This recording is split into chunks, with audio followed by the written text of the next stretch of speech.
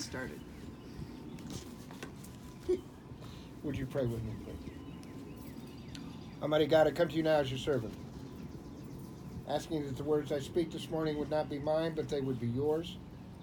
Asking, O God, that those who hear and receive these words would receive them not only in their minds and in their hearts, but deep in their souls, O God, that place where you and they go. Fill me now with your Holy Spirit, that I would do your will and not my own. In Jesus Christ's name I pray. Amen. All right, so today's gospel comes from the 12th chapter of John, beginning with the first verse. 6 days before the Passover, Jesus entered Bethany, where Lazarus so recently was raised from the dead and was now living.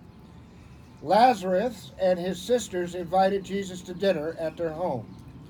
Martha served. Lazarus was one of those sitting at the table with them. Mary came in with a jar of very expensive aromatic oils, anointed and massaged Jesus' feet, and then wiped them with her hair. The fragrance of the oils filled the house. Judas Iscariot, one of the disciples, even then getting ready to betray him, said, "Why hasn't this oil been sold and the money given to the poor? It would have easily brought 300 silver pieces." He said this not because he cared 2 cents about the poor, but because he was a thief. He was in charge of their common funds, but he also embezzled them. Jesus said, "Let her alone. She is anticipating and honoring the day of my burial. You'll always have the poor with you. You don't always have me." And then word got out among the Jews that he was back in town. And the people came to take a look, not only at Jesus, but also at Lazarus, who had been raised from the dead. So the high priest plotted to kill Lazarus because so many of the Jews were going over and believing in Jesus on account of him. How many have heard that last little line talked about in church? Did you know that after Lazarus was raised from the dead that they wanted to kill him? That's the first time I found that out. Amen. Yeah, I mean, we never talk about that. And this is why the raising of the dead is a really, really big deal. Think of something that you know in Christianity that if it happens today, it just causes folks to go bonkers. Can you think of something?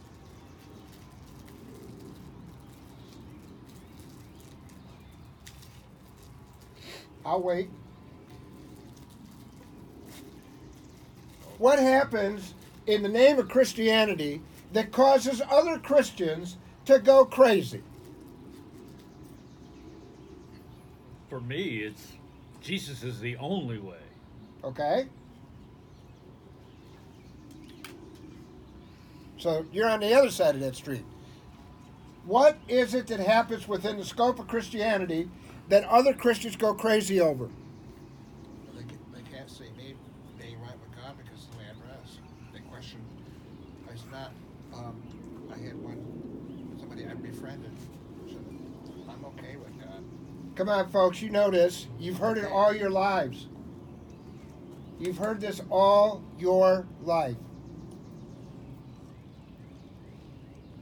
If you don't do such and such, you can't possibly be a good Christian.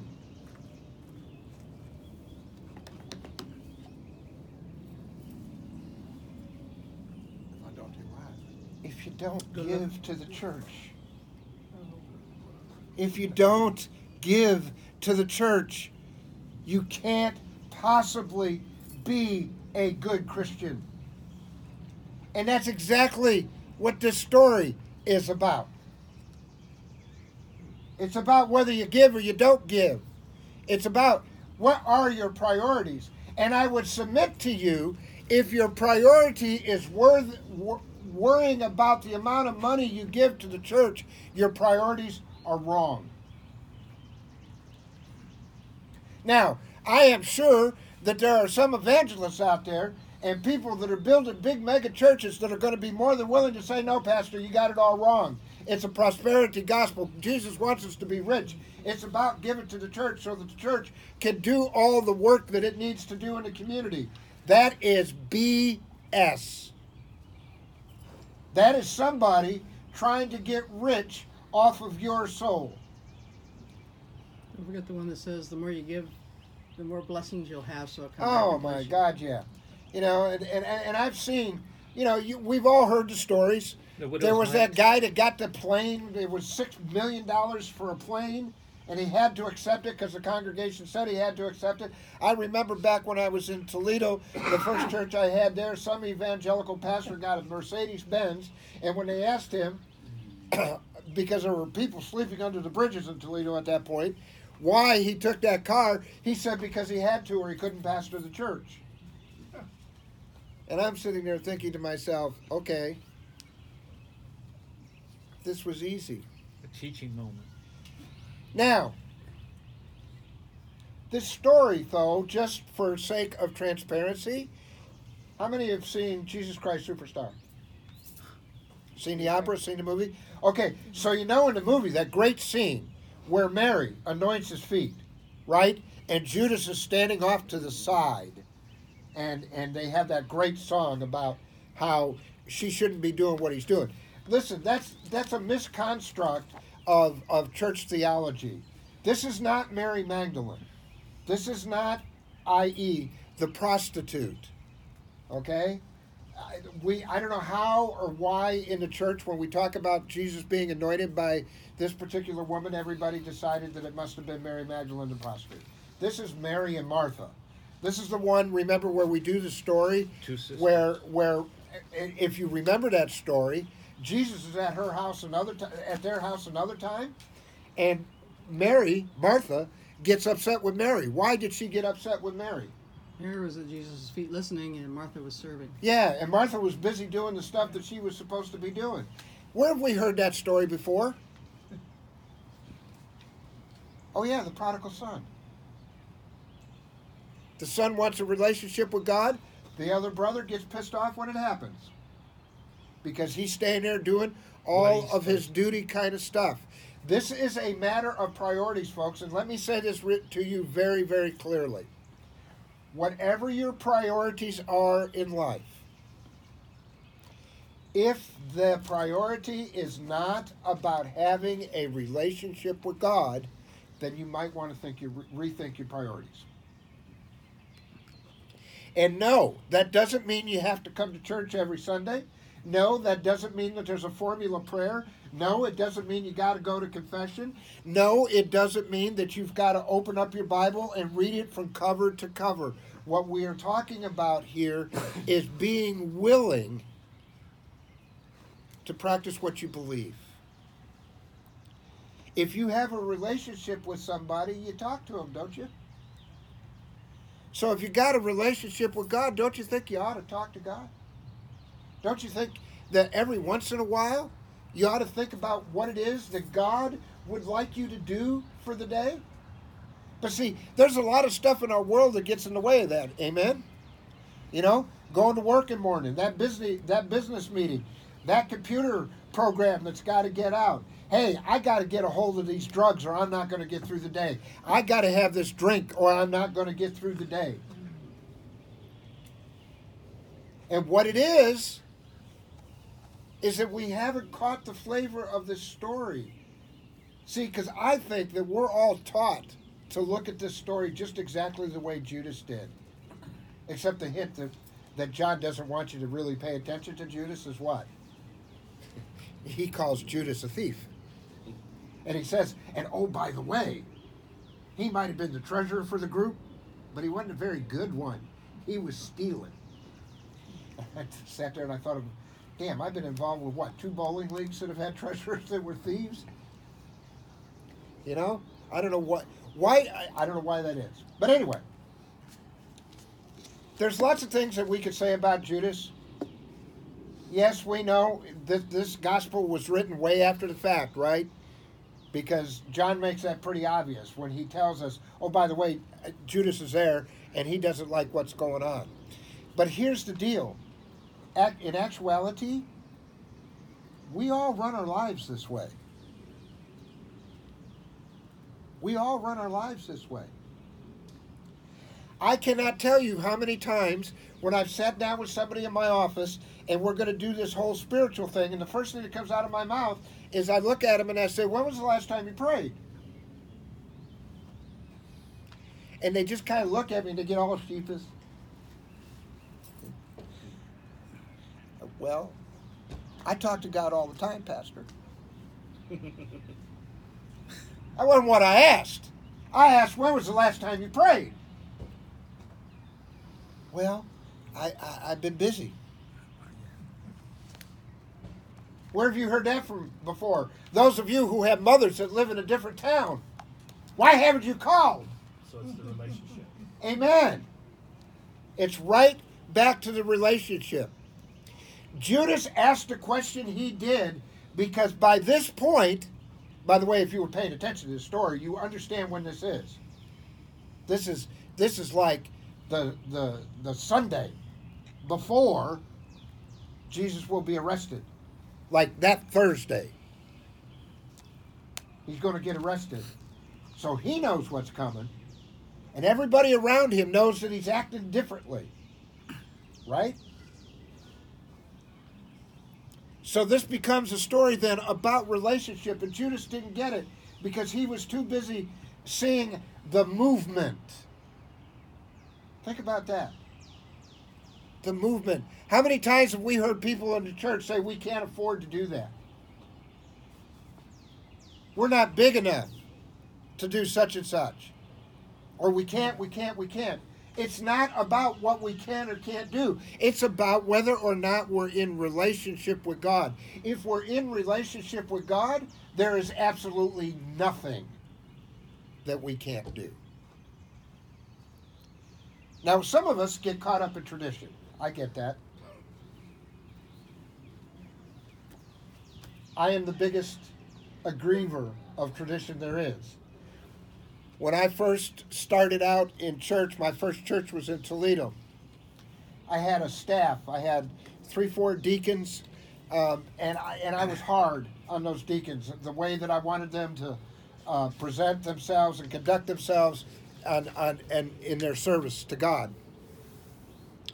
I had this one new particular fella. How many here, because I don't want to leave you out of this, how many of you know what the leather community is and all that stuff? You understand there is such a thing as a leather community? I'm not familiar with that. But, okay, I'll give you a lesson after church. Okay. At any rate, the leather community exists. And if you have any experience with them at all, they have some interesting attire. Amen? You know, they got these things that they call harnesses and these things that they call, I forgot what the thing is, what is it around it? Then they have collars that they put around their neck, not like this collar, but leather collars and chaps and things like that. And sometimes they expose more of their back end than you want to see when they're participating in one of these clothing things. This young man was on my staff, was into leather. Okay? And we'd had this whole thing about inclusivity and how everybody was welcome to serve at the table. Challenged you, did he? And he said, and I wanted all of my students at that point, deacon candidates, to learn how to consecrate communion. So it was his turn. And I got scared because he looks at me and he said, so I could wear my leather. And I looked at him and I said, most certainly not. You are not going to wear leather during a church service. Sorry, not going to happen. And he looked at me and he was hurt. You'd have thought I'd have beat him with a stick. And he said, well, then this church isn't as inclusive as you say it is. And we had this big fight, as you might imagine. He left the meeting. He's thinking about quitting. Well, at that time, Reverend Troy Perry was the founder of MCC, which is what I was the pastor in that church. And Troy Perry and I were good friends, such good friends that I could pick up the phone and get Troy Perry on the line. Now, for those of you who don't know, maybe I'm telling a secret on Troy, but Troy is a huge leather queen. The man is into leather. Knows the whole community, knows all the ins and outs. So I pick up the phone and I call the Reverend Troy Perry and I explain to him, I've got this guy on my staff. I want him to consecrate communion. He wants to serve it in leather, and I don't want that. And Troy Perry started to laugh. Now, for those of you who have ever heard Troy Perry or had anything to do with him, he had a laugh that would just, it was infectious, and it was loud. I thought that the phone lines were going to burn down. He was laughing so hard at me. And he said, do you understand, Paul, that there are two types of leather dress? There is leather dress, and then there is formal. And I said, no. Really? He says, yeah, I'm pretty sure your deacon candidate who respects you and loves you and has love for the church and Jesus in his heart is not going to come to the church in bar leather. Chaps with no pants under. I would say, brother, you might be judging him.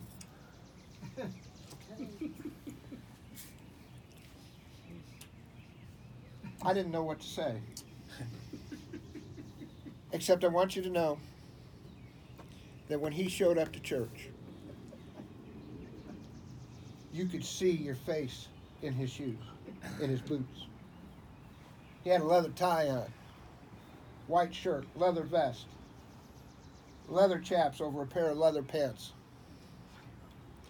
pair of white gloves to handle the communion stuff. That day, and just before that, I'll tell you the story because I was Judas. I was more concerned about how things needed to look rather than recognizing his relationship.